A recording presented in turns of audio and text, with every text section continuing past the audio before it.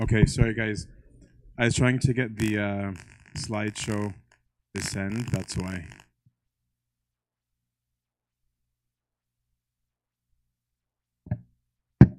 All right, in the name of the Father, the Son, and the Holy Spirit, one God, amen.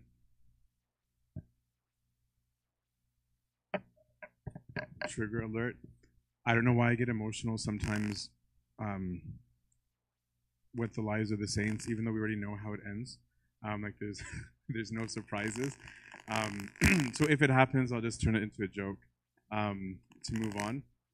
The gospel reading that we just read, I think, is actually very appropriate. This is one of, I think, the hardest chapters in Pope Kyrillos' life. I'm gonna have to go on high speed through 2 decades, otherwise, we could easily spend a week on just this part of his life. So we're gonna go sonic speed through 20 years of his life. But the gospel that we just read, I think, is befitting because I used to have that that impression when people say, "Where there's smoke, there's fire," and so if people are saying things, I used to assume, well, there must be something. Until I learned that it's true that where there's fire, there's smoke, but it's also true that sometimes there's just smoke machines and there's no fire. And we'll see that happens to Pope Kyrillos. Like even in this gospel, even when someone's doing something really good, no one's happy, right? Like here's a woman washing the feet of Christ. You think like, oh, good, she's repenting, and they're like, why is she doing that? Right now, it's not okay that she's repenting. Now it's like she could have spent her time and money better. And I think we're gonna see a lot of this in this chapter of Pope.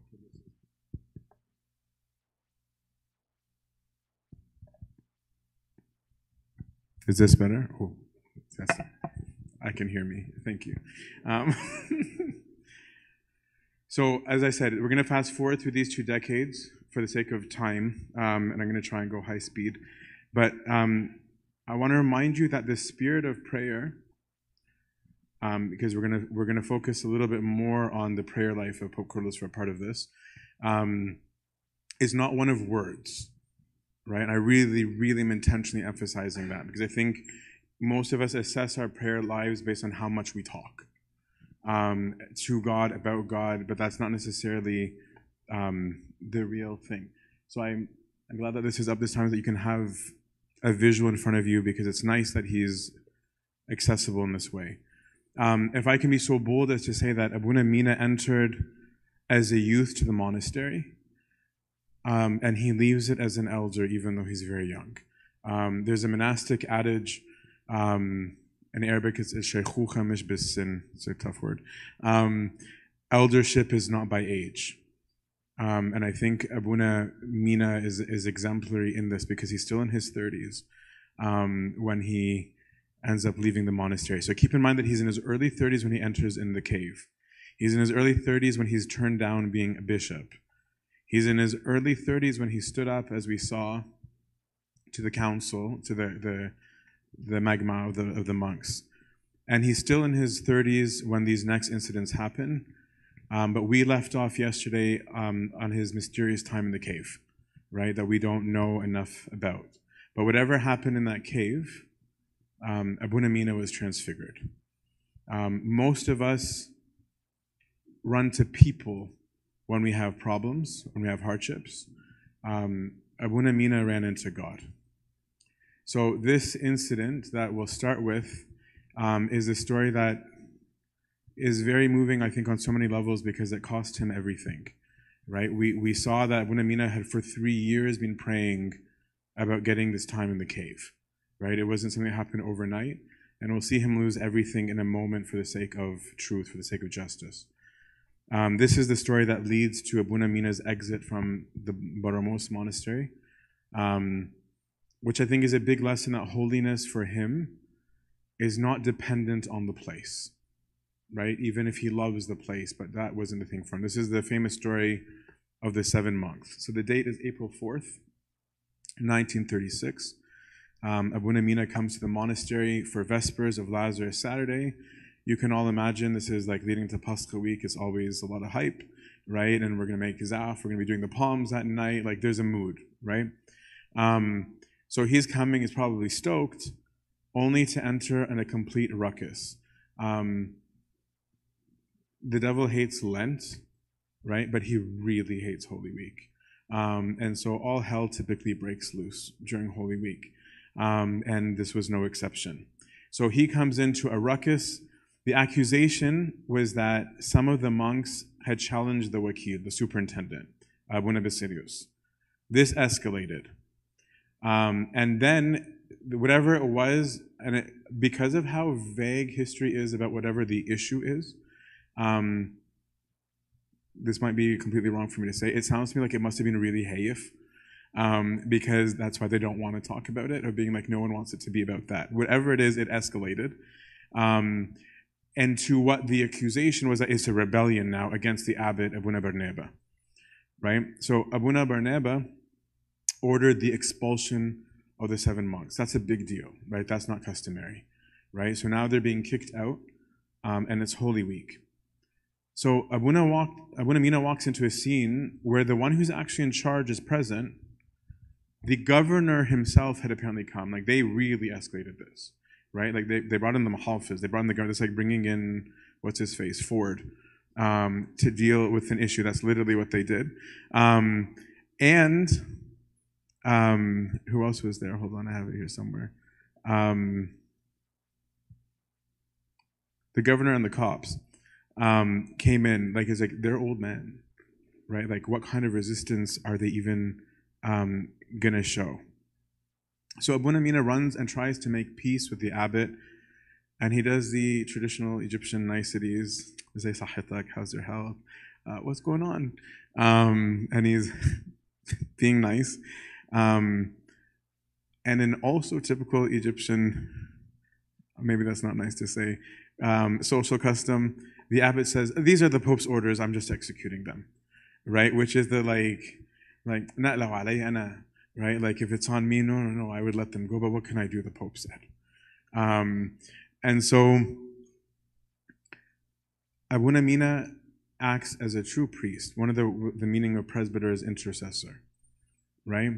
Abouna Mina intercedes. He prays for these monks, right? This is an act of prayer. We're talking about a man who prays. And he says, well, of course, the Pope wouldn't be happy to kick them out on Palm Sunday and cause them to lose their hope. And what he says speaks so much about how Pope Kyrillos, who's here, Abouna Mina, sees fatherhood. It would surely be mournful for the Pope. Haga tahsin al-Baba, right? It would surely be mournful for the Pope if these monks were expelled on the eve of Palm Sunday. The Pope would never accept this, right? That these fathers should lose their hope in Christ. Right? He's giving all dignity and honor to the abbot. And keep in mind, he's not taking a stance, right? He hasn't jumped in to say who's right and who's wrong. He's not even presuming to do that. He's talking about the scenario itself, that they be kicked out, especially on Holy Week. You, he says to the abbot, are our head and shepherd, the father of monks, responsible in front of God of the sick, the confused, and the lost. In your hands is monastic authority to guide and restore the lost. I plead before you in the name of the Lord in these holy days.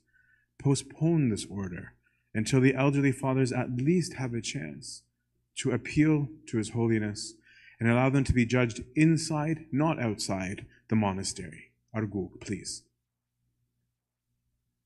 And then, growing emboldened and looking the abbot in the eyes, he says, please just do not expel them during Holy Week. Right? This is what he's saying to the abbot, is how he himself views fatherhood. Right? That's the place where it's coming from. And as we'll see in his papacy, and as we'll see even in here, the way he was a father in the world, this is how he treated his kids. That's how Abouna Mina views fatherhood: justice, mercy, which again, ironically, that was the gospel reading, right? That Christ was saying, you left justice, love, mercy, right? You went by the rules and you forgot. And he says, these you ought to have done, and you left these other undone. How befitting that this is the gospel. It wasn't planned. The abbot was very taken aback, and he was not happy, right? He felt his dignity was insulted. And he said, how could a young monk dare, right, to challenge his dignity and publicly? So he says, listen, my son, right? And it's not the friendly son. It's like, shuf hina yabni. It's not the habibi. And he points the finger in his face. Don't stand in my path. Otherwise, you will be disobeying the patriarch himself. And he said, and then now they flip Abouna Mina's lifestyle against him, right? He's supposed to be a hermit. He said, you're a hermit. It's none of your business, right? Why are you even getting involved in this? And look how suddenly his solitude is being used against him, just like this woman that we read about earlier, where it's like her act of penance is being used as a criminal charge, right? As though she did something wrong by doing that. And look at how much Abouna cares more about justice than his own comfort. How he looks in front of others or what he might lose is irrelevant to him. In talking to God more, because that's what he was doing in his cave, he became like God more. Though only a monk for 8 years, Abouna Mina actually dug in his heels, and he keeps going. And he says, in the name of Christ, who sacrificed himself for our sake, I ask you, my Father, please proceed slowly in a manner that would please our monastic predecessors. They taught us to intercede for the wrongdoers and lawbreakers and to give each one his punishment without causing him to lose his hope.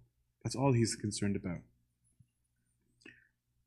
If I spend more time on the details, because there's more of this that we won't get through the next 20 years, but suffice it to say that Abouna Mina exiled himself and said he will be their slave until they return to the monastery. Right? This place that he yearned for, that he was dying for, that he fought to go to, on top of it, the cave that he fought for and prayed for 3 years for, he is leaving them in a moment for the sake of justice. Right? He's saying that to me is nothing if not in the love of God. This probably freaked out the abbot because the abbot was aware that the Pope loves Abouna Mina, right? We just talked about how the guy walked an hour at the age of 80 to go visit him. So, as we're going to see, he's quick to let me fast track and talk to him first. But the hermit left his solitude for justice. Abouna Daniel, when he's writing this part of the book, compares him to St. Anthony at this part, when Abba Anthony left his solitude to go serve the martyrs. And I'll take any comparison to St. Anthony. But I actually think that's the wrong comparison, and it's also the feast of the great St. Anthony, the best saint. I think it's more comparable, in my view, to when St. Anthony left the monastery to defend a monk who had fallen into sin. Right? There's a famous story where a monk at a monastery fell into a big sin, which is like code word for fornication. And so he gets kicked out. And so he despairs. And I'm part of the reason I'm saying the story is that just as Pope Kyrillos, as Abouna Mina said, this wouldn't be pleasing to our monastic predecessors, and this is true, right? Because this monk went to Abba Anthony and said, I was kicked out, I messed up. Abba Anthony rehabilitates him and says, go back to your monastery and tell them I, Anthony, sent them, which is a big deal. He's kind of the first monk and he's the boss. And he goes back to them and they're like, no, we kicked you out. And he's like, no, but Abba Anthony sent me back. I'm like, yeah, right. There's no way that he sent you back. You either lied, or you're lying, one or the other, right? So then he goes back to Abba Anthony and he says, they still won't accept me. So Abba Anthony left his monastery, which he did not like to do, and took him just to the door of the monastery. And the way that one of the accounts of the story is written is very scary and very moving, where it's like he doesn't even enter, which is a statement, right? And just says, a ship was out at sea, and a great storm arose, and in the middle of the storm, one of the crewmen is thrown into the sea. And with great effort, we got him back into the boat. Will you then throw him again in the sea?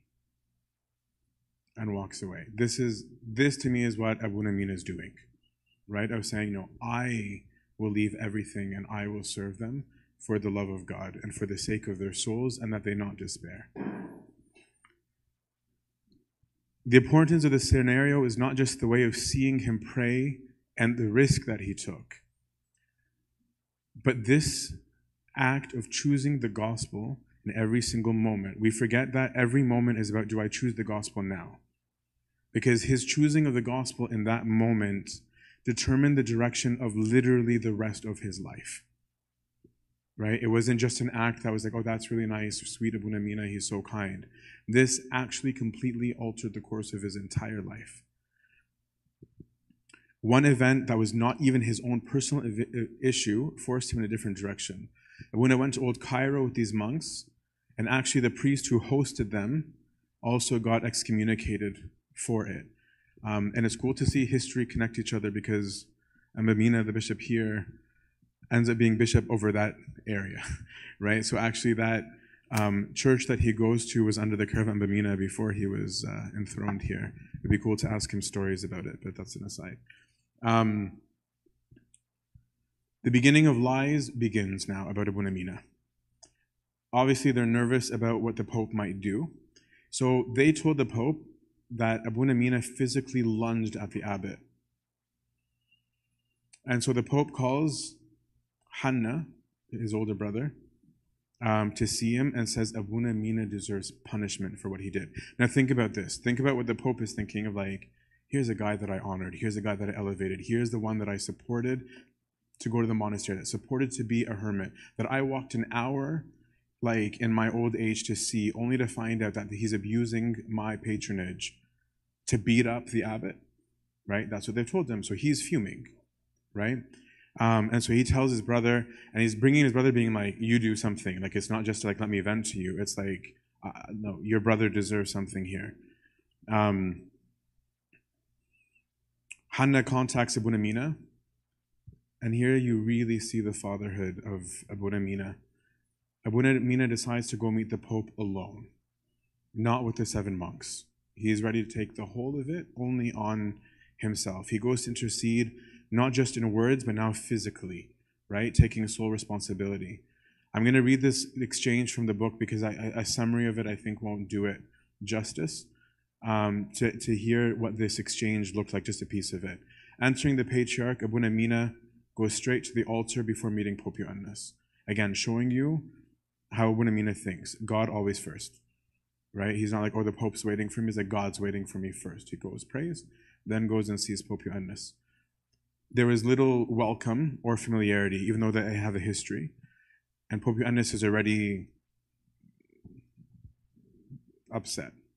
And he gets sarcastic, right? He starts off with, you're in the first stages of worship, right? Like, you're a novice on the way. Like, who do you think you are? You think you're holy? It's because you're living in a cave? That's the meaning of what he's saying.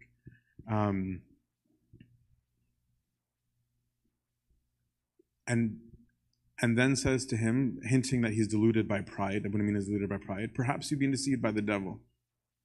Abouna Mina's response is void of apology. No explanation of his actions, no defense of the other expelled monks. Just, again, put your mind in this place of how you would have responded, whether you would have argued, where your mind goes to, because Abouna's mind goes always to Christ, because he's always praying. My Lord Jesus Christ is honest and just. He doesn't leave those who seek him. He shelters them with his angels. He appeals to Christ as the answer to the charge about his behavior. So Ioannis responds, really, so do the teachings of Christ allow you to interfere in matters that have nothing to do with you? Because of course they've said to him, like, and Badin Sayyidina, like, what's it to him? Right? He's supposed to be a hermit. And you think he'd be like, no. And his response is, do the teachings of Christ allow you to interfere? Abouna Mina answers humbly but firmly, yes. Christ taught us to struggle for honesty, even if it means shedding one's blood. One who does not defend the truth is like the devil. I am the son of the monastery. How can I see that things are not according to monastic laws and remain silent?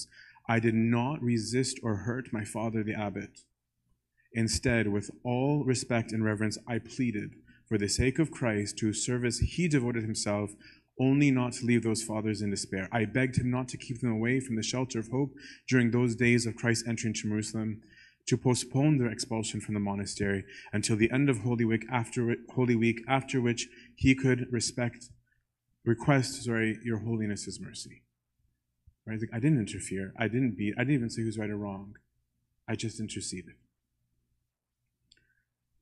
But then the Pope continues, why did you interfere in this matter, since you're supposed to be a hermit, right? You're supposed to be away from the monastery. And Abouna replies, I would deserve your anger if I didn't interfere. If I neglected defending the reputation of the monastery of your holiness, if I had left 7 reverend fathers to be expelled in such a shameful way, they would collapse and lose hope of God's mercy during Pascha.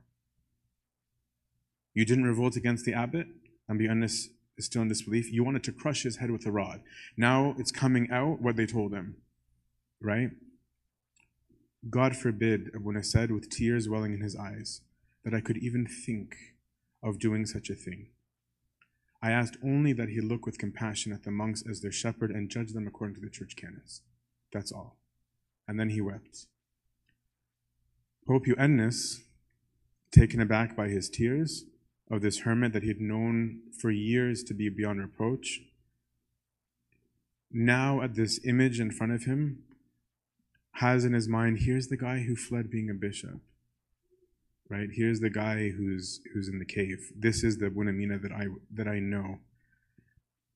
So he starts crying. Clearly he had been misinformed, and Abouna Mina's presence was enough for him to be persuaded to immediately forgive the elderly monks without them even having to appear in front of him. Virtue is more powerful than words. The real nature of virtue is not talking about it. It's seeing it incarnate in the flesh, seeing intercessory prayer in the flesh, seeing love in the flesh. You can talk about virtue all you want. If you don't do it, you never see it. No one sees it. No one does it. Right? It has to be lived. That seeing the virtue in the flesh, that was more moving than anything else. It dispelled the lies. Right? The truth was evident in the seeing of Abouna Mina. It changes hearts. The Pope started in one disposition, completely in a different one by the end. Abouna Mina's presence was enough for Amba Ioannis to completely change. And now, the prayer of Abouna Mina, the intercession of Abouna Mina, what did it do to the Pope? It made him prayerful too. Right? Prayer begets prayer. Note also, again, as we said yesterday, Abouna Mina's words are not contrived. They're not fake. A person who doesn't really live in prayer in that way, who doesn't really live the gospel, wouldn't even think of those words. Because of how he lives the gospel is everything to him. It's not a random idea. That's why the first thing he goes to right away is, of course, Christ said don't do that. It's a no-brainer, right? That's not a question. It's not like, let me think about what's a good reply to the Pope, right? He's not calculating. It's not about that. It's obviously, I would have mercy. Isn't that what the gospel says? I'm not sure how many of us think this way. This intercession resulted in the 7 monks being absolved. But Abouna Mina knew that he lost his home. There are some acts of mercy that cost you everything, right? So in giving them back their home, he lost his, right? It was now time for him to move on. He would move to the windmill, the Tahuna. As I said, in giving the monks their monastery, he gave up the monastery. And a man of prayer, he knows that defending the cost of defending the truth often means isolation. So the next chapter of his life is the windmill. And this becomes the place of his prayer life becoming more evident. He was always praying, but of people seeing his prayer life. But also where the wonder worker came out. This is where Abouna Mina's miracle side really, really started to come out. There's nothing which prayer is incapable of, says Pope Kyrillos. Let prayer be the mirror by which you see yourself each day. Let it be your scale upon which you weigh your heart. So the windmill seems to have had some direction from God in choosing it. We don't know what that speech looked like, but that just like the cave, Abouna Mina knew that's where he was going. Again, we're going to go on super high speed fast forward. What was the connection to this place? Visitor number 1 from yesterday. The director of the Arabic Antiquities happened providentially to be the guy who visited the cave with the American. So God is not random. God is responding to prayer. There's a living dialogue. The director both approved and even paid part of the lease for Abouna Mina to take the windmill. The lease was signed in June, just a couple of months before his birthday. So in this new arrangement, he'd live in the abandoned windmill and went to the worlds once a week to Deir al-Malek in Old Cairo for liturgy, where the priest who had hosted the 7 monks prayed. Right? So obviously there's a deep love between the two, especially Abouna Mina being like, thank you for taking care of essentially these refugees, even at personal cost, right? That monk almost got excommunicated, or priest, sorry, just for hosting them. So that was where he'd go to pray. His name was Abouna Moros. Abouna Moros was very stealth, and he sent someone to follow him after liturgy and find out where he was and what conditions Abouna Mina was living in. When they saw that he was living in a windmill that didn't even have a door, they went back with a lot of words for Abouna Moros. When they arrived, they found him reading on the floor, so very much Abouna Mina, and he introduced himself as a worm. Abouna was living off the food and water given by the Ministry of Antiquities, but this visit resulted in him getting a roof, big luxury, door, staircase. Like, that's how he got hooked up. So he turned the top floor into the church. The bottom floor is where he'd make the urban and sleep in, but there was no bed. The windmill became his church and his public service. This is where, to me, I see him as becoming the St. Paul Brotherhood, where it's just like, okay, there is a precedent for this, right, of this monastic living in the world and serving. And this period shows the life of prayer continued and its effect, which is the love of others. If a person is praying, if it's not transformed into love, there's something not true about it. At 2 a.m., he'd start the midnight prayers, the Agbeya midnight prayers. Then he would do psalmody. Then he'd make urban. Then he would do Bekir, matins. Then he'd do the liturgy, which would end at around 8 a.m. So that means that he'd be spending at least 6 hours straight in prayer.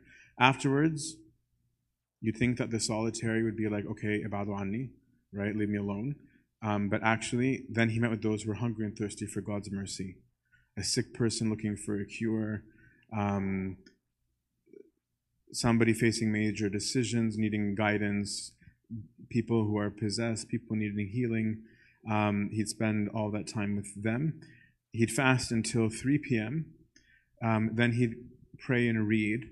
Then he'd do Ashaya every night, Vespers every night. And whoever sat with him obtained a divine relief, a heavenly relief. They'd find salvation, right, in his presence. And that's where he becomes this, the public monastic, right, where he becomes at the feet of the people, a monastery of one serving the whole world. And this is that era, like all the people you might have come across or read stories about, many of their stories are here. Right, we used to visit Abouna Mina either in the Tahuna or, as we're going to get to, in St. Mina's in Old Cairo. He would end up living here for 6 years. I surmise, I don't know, that the breaking of his will is why the numerous miracles happen. People wanted healing, advice, barakah, right, blessings.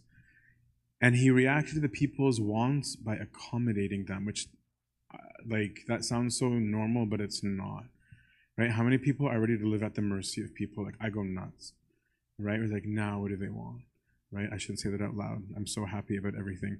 But Pope Kyrillos was actually happy, right? Where he's just like, okay, right? We'll see that even his dying day, he hasn't stopped, right? He keeps his door open literally in his case to the last breath. He accommodated them by making a schedule. He made business hours, if you will, for when people could come, which speaks to his organization. And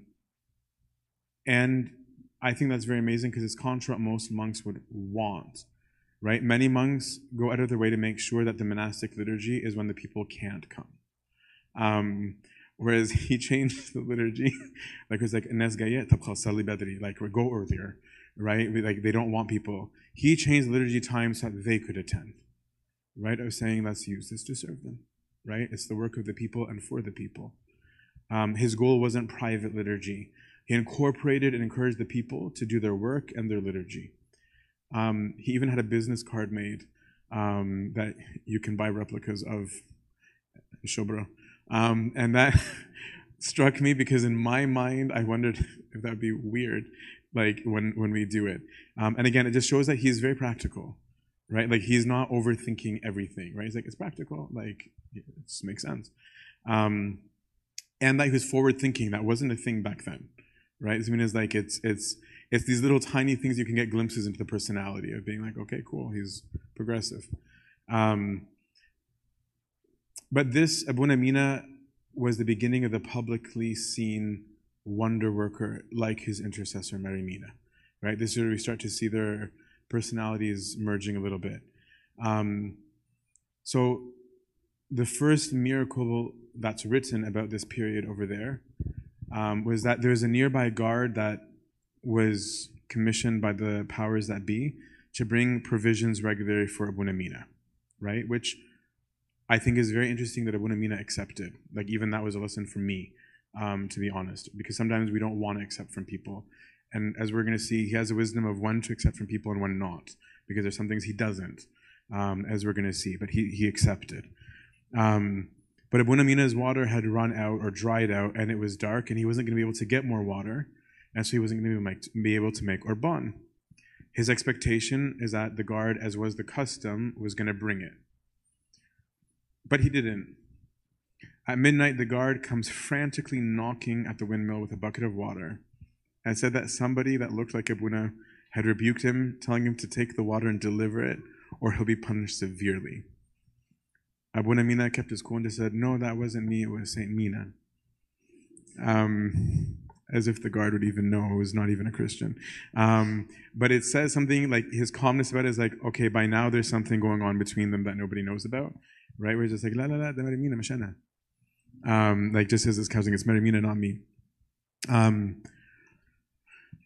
Other miracles of healing beginning one of the most famous ones, the unction of a famous man named Malaika, who had congestive heart failure, who would be very famous, who was told, where Abouna Mina told him, Abouna Mina went all the way to his house in the city, which also is an interesting lesson. He wasn't afraid to do things like that.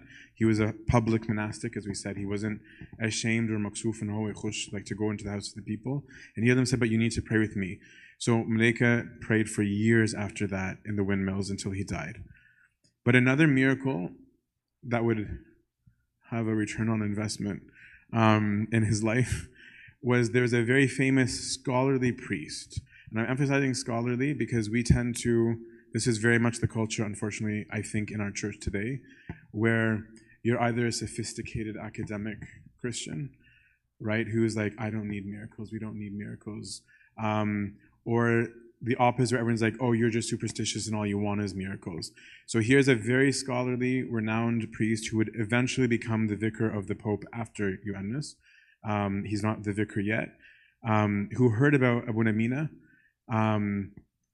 and asked for Abouna Mina to come and see him to pray for him because he was extremely ill. So Abouna Mina, who was willing to visit and receive stuff from the guard, said, I'll come.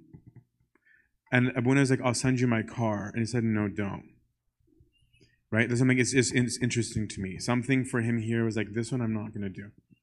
Right? I don't know what his reasoning was. It might have been about an owing relationship. It might be about the prestige. It might be about, I suspect it was something more to the effect of, I'm not the guy who pulls up in the Mercedes. Right? Like, even if it wasn't a Mercedes, right? But having a car in those days was a really big deal. It meant you were very rich. Right? So it's like, no, I'm not about that. I want to be normal. This isn't normal. Eating is normal. Right? At the time, riding cars is not. Right? It would be like today, right, of being like, hey, AP, can you give a talk at a convention? And be like, yeah, send me a private jet. Like, where he's like, I don't do that. Right? So what's interesting here is that this is a public famous figure asking for him now. This isn't the peasants in the countryside, because the Hona was associated, with like lower class, right? It's in a poor area of old Cairo. Whereas now here's a big shot who's giving him attention, and now that's going to give him more attention, right? Because like, wait, that guy likes him, right? Then there might be something to this man. Because miracles on some level by the elite were seen as superstitious, and now we're seeing the worlds collide, right? Where people of different walks of life are like, Abouna Mina is different, right? I don't think ever in the history of the church have we had a patriarch as documented to be a wonder worker in this way, of all 118. And so let's zoom in just for a second on prayer. I'm going to read a couple of sections on prayer because how he understood prayer might be very different from how you do. Now, his understanding of prayer is very much based on Isaac the Syrian. So I'm going to read a part of Isaac and a part of Abouna, both of which are in the book, and then just highlight what I think for us we can think about. First, Isaac the Syrian. He says, every good care of the mind, okay, every intentional work of the mind directed towards God. So anytime the mind is intentionally actively working towards God, and every meditation on spiritual things, you're in the context of prayer, says Isaac. And it's called prayer. Whether you speak, he's talking about different kinds, about readings, or glorification, or soaring reflection on the Lord, or prostrations with the body, or psalms, or all other things, these are called prayer. Okay? So Isaac the Syrian is saying, prayer is all things that bring you into conversation with God, period. Right? There's not just one act that we call prayer. Abouna Mina talks of it as unity with God in line with Isaac. He says it's a conjugation between man and God in unity. These are the actual words of Abouna Mina. Okay? This is not a summary of it. It means actual reconciliation with God. The mother of tears and also their daughter is what he's saying about prayers. The forgiveness of sins. Keep in mind, like, this might not be how you thought of prayer, right? He's saying even forgiveness is praying, right? The bridge to pass over tribulations and a support to our weaknesses. Prayer puts away devilish wars. It is the work of angels, the food for those who need charity. Happiness, the work that is beneficial, the core of virtues and the giver of other gifts. It is nourishment for our souls, light to our minds, filling for our days, proof of our hope, our grace, the treasure of monks, and the repository of the silence and serenity. So I'm saying anybody who thinks Abouna Mina was not a teacher, he's a teacher. It's so poetic. He then would say, prayer is the power of everything. Without it, we lose everything, right? And that's why it became everything needful in his life. When standing before your Lord, Abouna Mina taught, the clothing of your soul, the attire of your soul, should be woven with threads of non-hatred. If you stand up to pray, you can't hate anybody, right? Which speaks volumes. Again, we're getting insights into the man of how Abouna Mina was. No hatred, without envy and without grudging. Prayer must be offered with pure intention and requires fierce resistance, showing that even Pope Kyrillos got bored. Even Pope Kyrillos sometimes maybe did not want to, right? That's why otherwise he wouldn't use the word resistance. Resistance implies my will was something and the right thing was something else, and I needed to resist.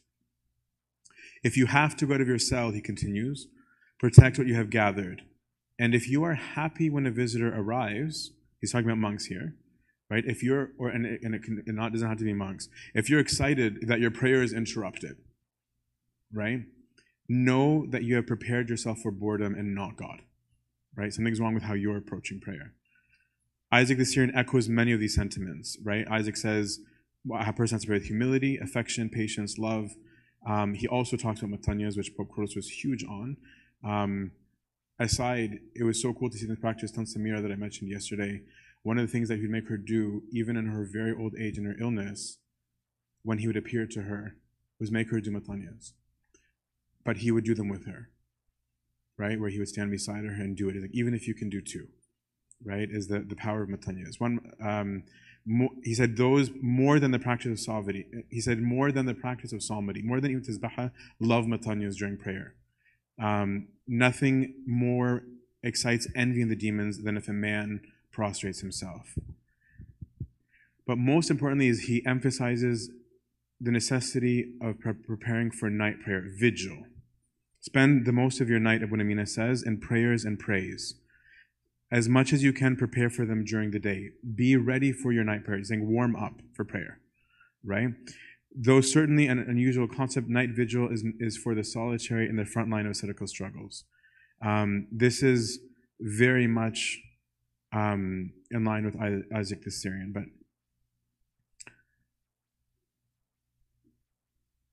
he also really emphasized reading as part of prayer, right? That what gives intellect, this is Isaac, but Isaac and Baba Kyrillos are almost interchangeable half the time. That reading gives intellect to the prayer, right? For those of you who have ever sat down and really gotten into a book, right, you might find yourself just naturally excited, naturally your mind going places, right? I was even told by one of my spiritual fathers, if you're in that place, don't stop. Let's say it's time for you to do your qanun. He goes, don't. Continue, because that's real prayer, right? And your heart will be going somewhere. So in summary, because again, I don't think that we view prayer in this way, every act directed towards God is prayer. Why? What did Christ say? Whatever you did to anybody, you did to me.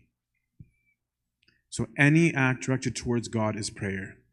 It is unity with God. It is everything. It requires physical and outward humility as well as internal, both. Right? There's a physical act in the Matanya that's echoing an internal disposition. Prostrations are key. Reading is key. This is summary of Pope Kyrillos' view, not my view, right? Because I have no view because I don't know how to do it. Pope Kyrillos would spend at least 6 hours in formal prayer, let alone all the informal that he's doing throughout the day. And I'm addressing the prayer part here because this is the period of his life where it was most outwardly observed. It was already happening. But this is where the world had a slight view of what it looked like from the outside. And because it's also what governed him in this time and protected him in time. And it's also because it's his prayer that made him know God. Right? This is what people don't understand. That prayer changes you because you're talking to someone, not to something. And the more you talk to someone, the more you know them. And when you know somebody, you just always know them wherever you are. Right?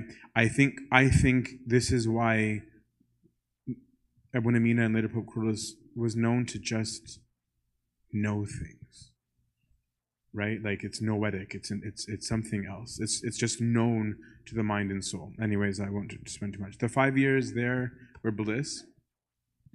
I was told by someone who knows him that his greatest sadness was when he had to leave that windmill. It was extremely sad. I don't know if it was his greatest, but a very sad point. And leave the windmill he did because he was evicted in 1949 at the age of 39.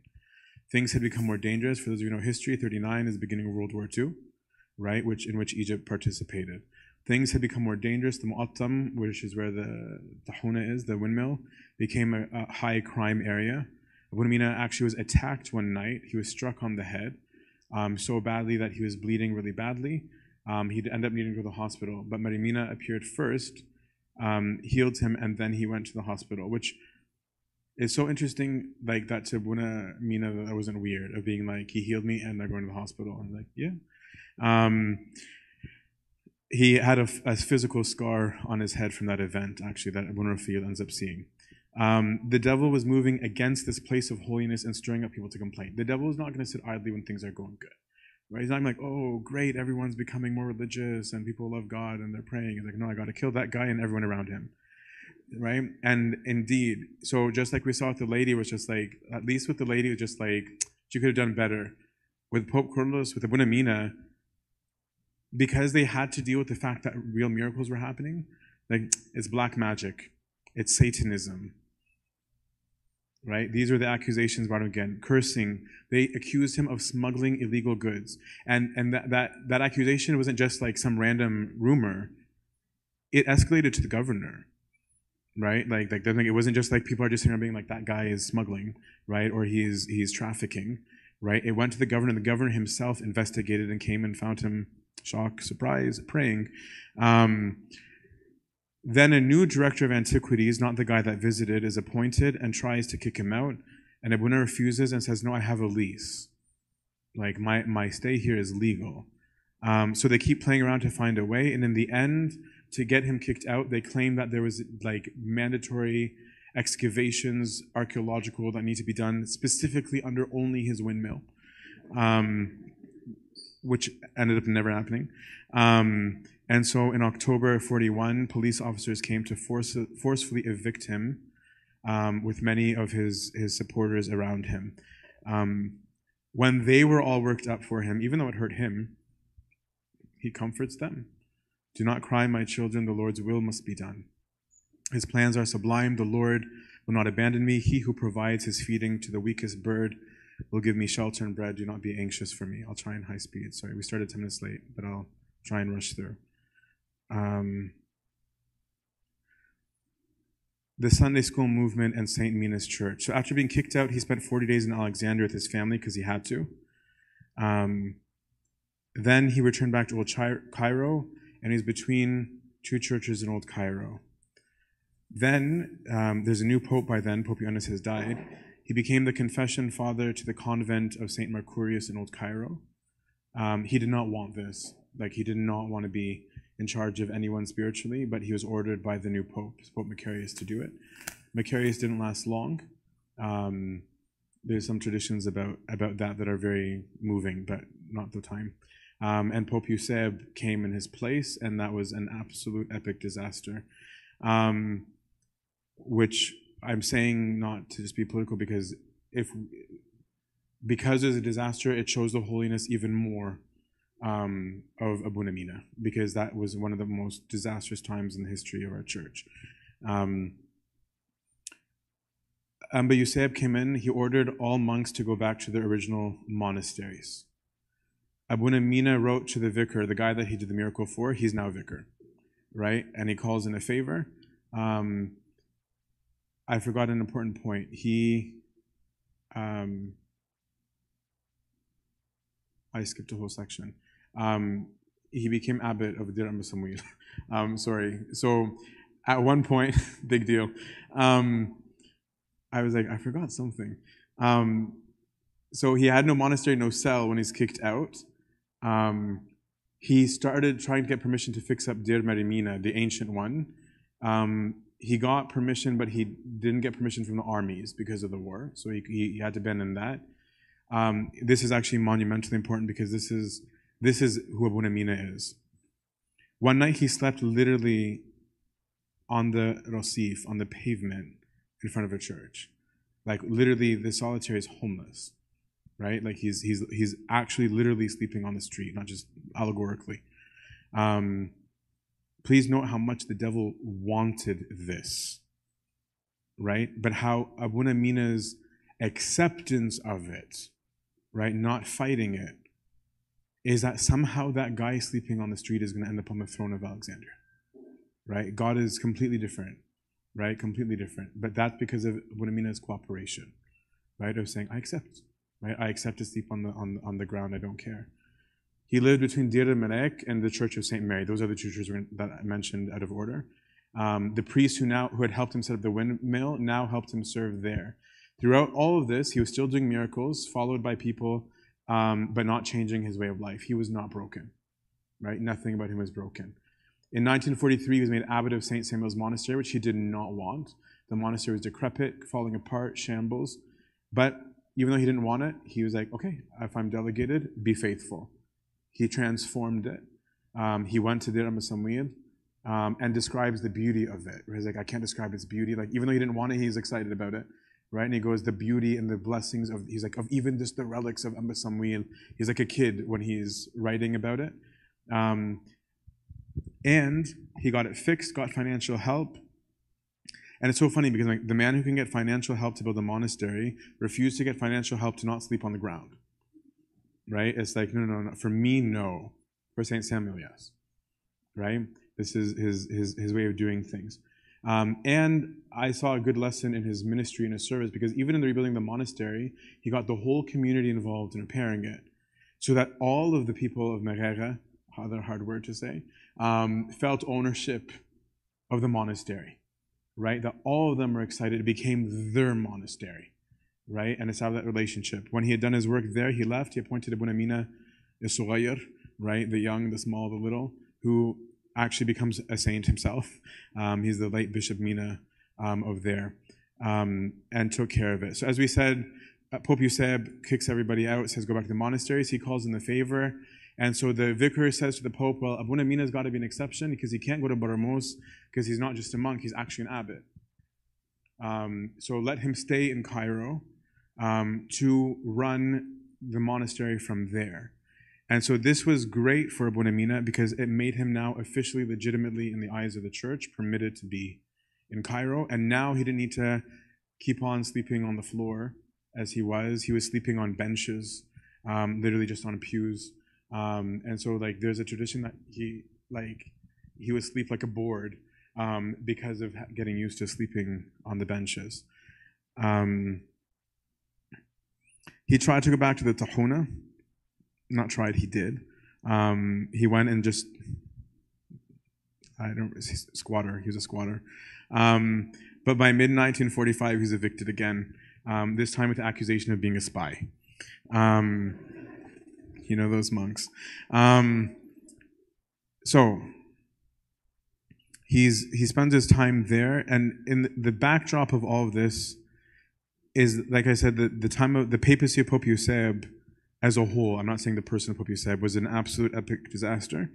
The morale of the people was on another level low. Everything was falling apart. The country, the government, the morale, the church.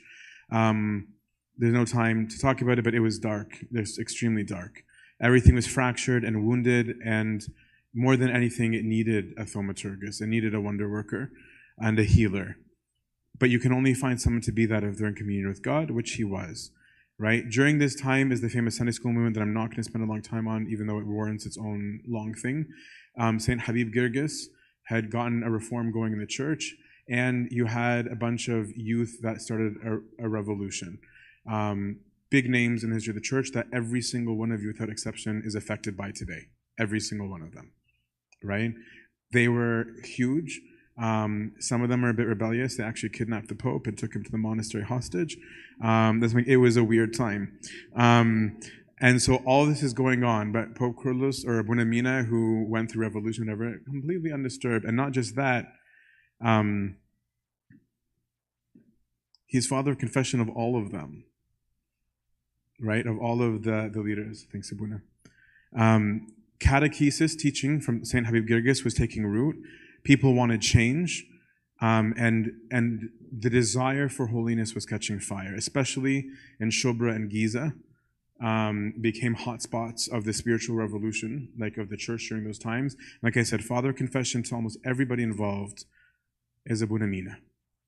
And I think what's beautiful about this is that he was able to be father to all these people without actually being in their movement.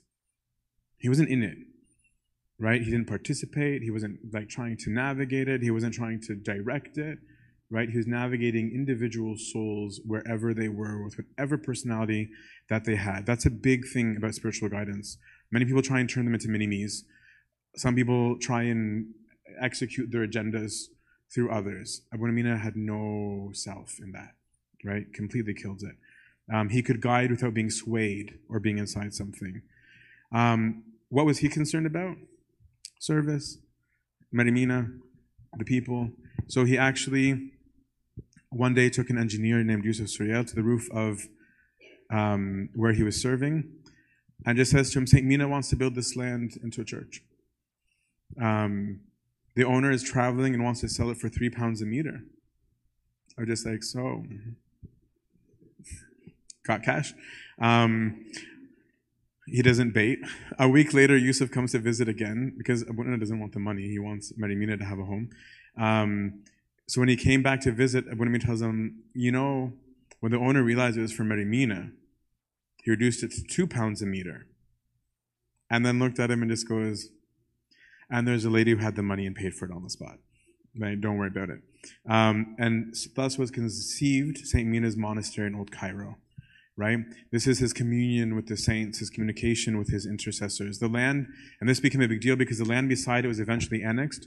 The people who bought and paid for it, and this is a big lesson in the service, because everyone's always stressing about money and funding and blah, blah, blah, blah, right? Why did they pay for it? Who paid for it? The ones he was serving. He didn't need to say money, right? Because they felt the love and care and the value of Abouna Mina. They're like, right? And not just that, because he was physically laboring with them. There's a big connection between the service and the giving, because there's an exchange going on between all. We're all giving and receiving, all of us. The land beside it became a boarding residence for university students. Again, St. Paul Brotherhood. A physical place for discipleship.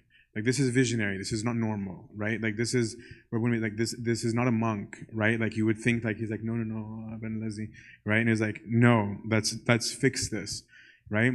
The place was jointly consecrated by his two friends in high places, two metropolitans, Amba Athanasius of Benessuif, which he probably was going to regret because he's the one who had nominated him for Pope, and Amba Braham of Giza, not the famous saint, but his friend from Helwan. Okay? So Abouna Mina now had a home with Mary Mina. And yet, in spite of this period of success, now that everybody loves him, now that he's got a place, now that he's got a building, now that he's got success, what does Abouna Mina do? He makes the Urban himself, right? He prays daily. He attends to needs of servants. He's still fasting to 2:30. Then he would work and clean. They would see him bin masaha, like coming and going with the brooms and with the mops. He would keep his canon as if he was in the cave. He made the city the desert, in the same way that as Pope he'd still be monk. The only time he ever left was for emergency appendix surgery, because during liturgy he was in and out of consciousness. He renamed that place what he named the periodical, the Harbor of Salvation.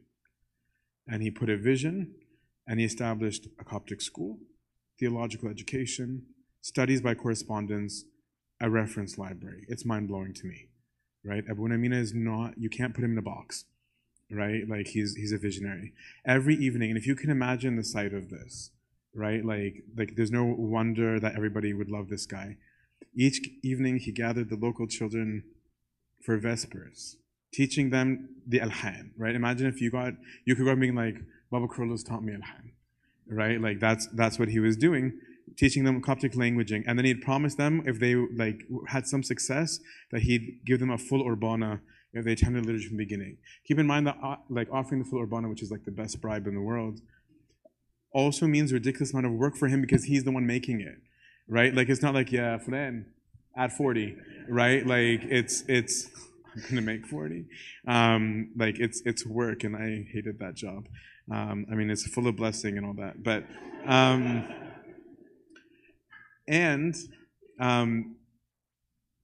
they would see him wear a galabeya on top of his galabeya, tuck his beard into his clothes, roll up his sleeves when he make the Urban. Like, this is the images that they have of Abouna Mina, right? He's a man of the people, right? He would have lectures for young adults like this, right? And some of them were very serious biblical commentary. An entire wing of the second, the residents adjoining the monastery, was for vocational training, teaching them, helping them be like functioning members of society. It became, as one disciple would say, a shelter for their faith and chastity, right? That now people from all over the country are like, we need to go to Abouna Mina, right? This is the consequence of all that we're talking about. I'm saying is that without talking about the so-called boring, you don't arrive at this. This was built somehow. It wasn't in a vacuum, right? It was through much struggle. I wish I could spend more time on who came there, but we won't. It could be its own series of lectures, but this shows the greatness of Abouna Mina. So many greats were children of Old Cairo. The late Bishop Gregorius, the late Bishop Amba Samuel, who established a lot of the churches here in the lands of immigration.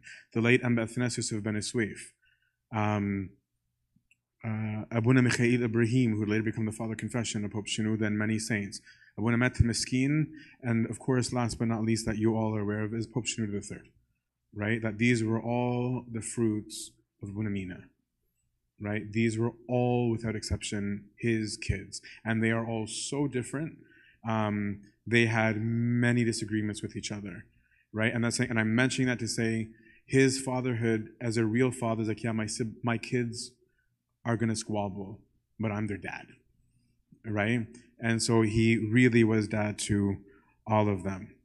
They were all his children. He would guide them, write them, right? This is to me like texting after 3 or 4 in the morning, because after he would leave them and finish all of his work, we have all these letters of him to these people, right? He would manifest to them themselves, right? He'd just show them who they are.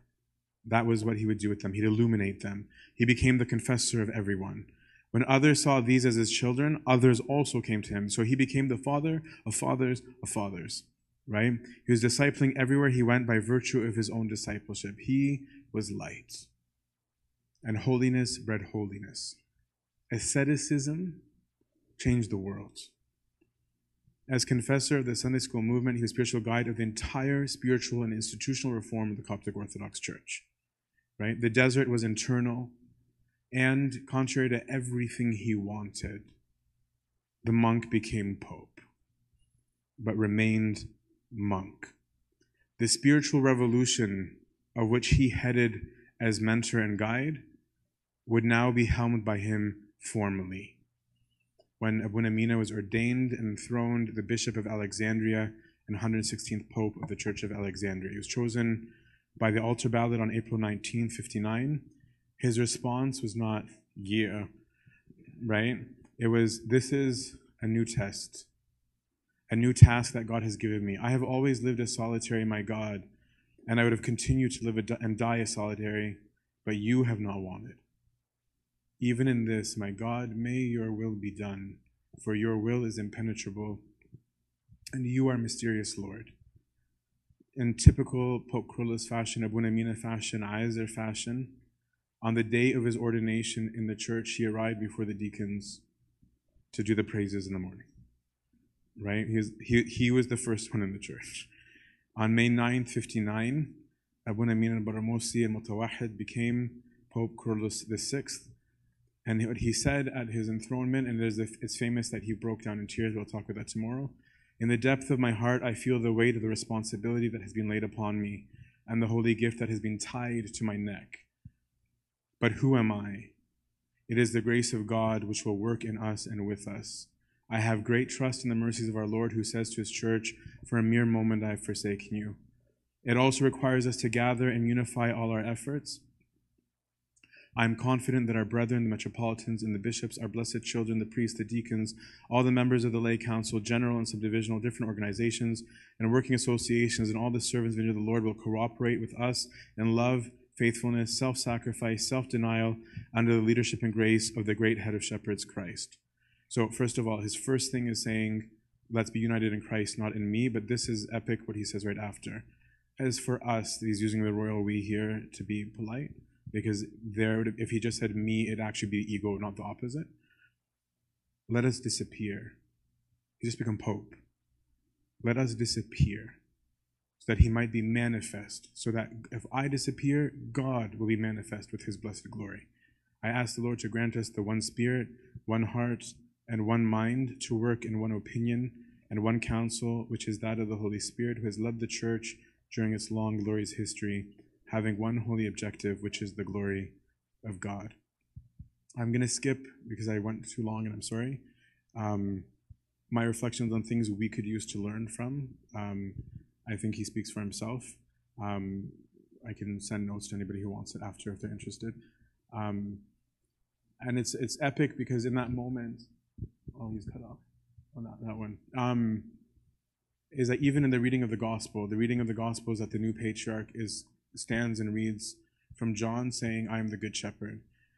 And he broke down in tears, and he couldn't say, I am the good shepherd. He added in and said, the Lord Jesus says, I am the good shepherd, where he has no confusion about who he is, right? He is in Christ and Christ in him. To God be glory now and always, the age of all ages. Amen.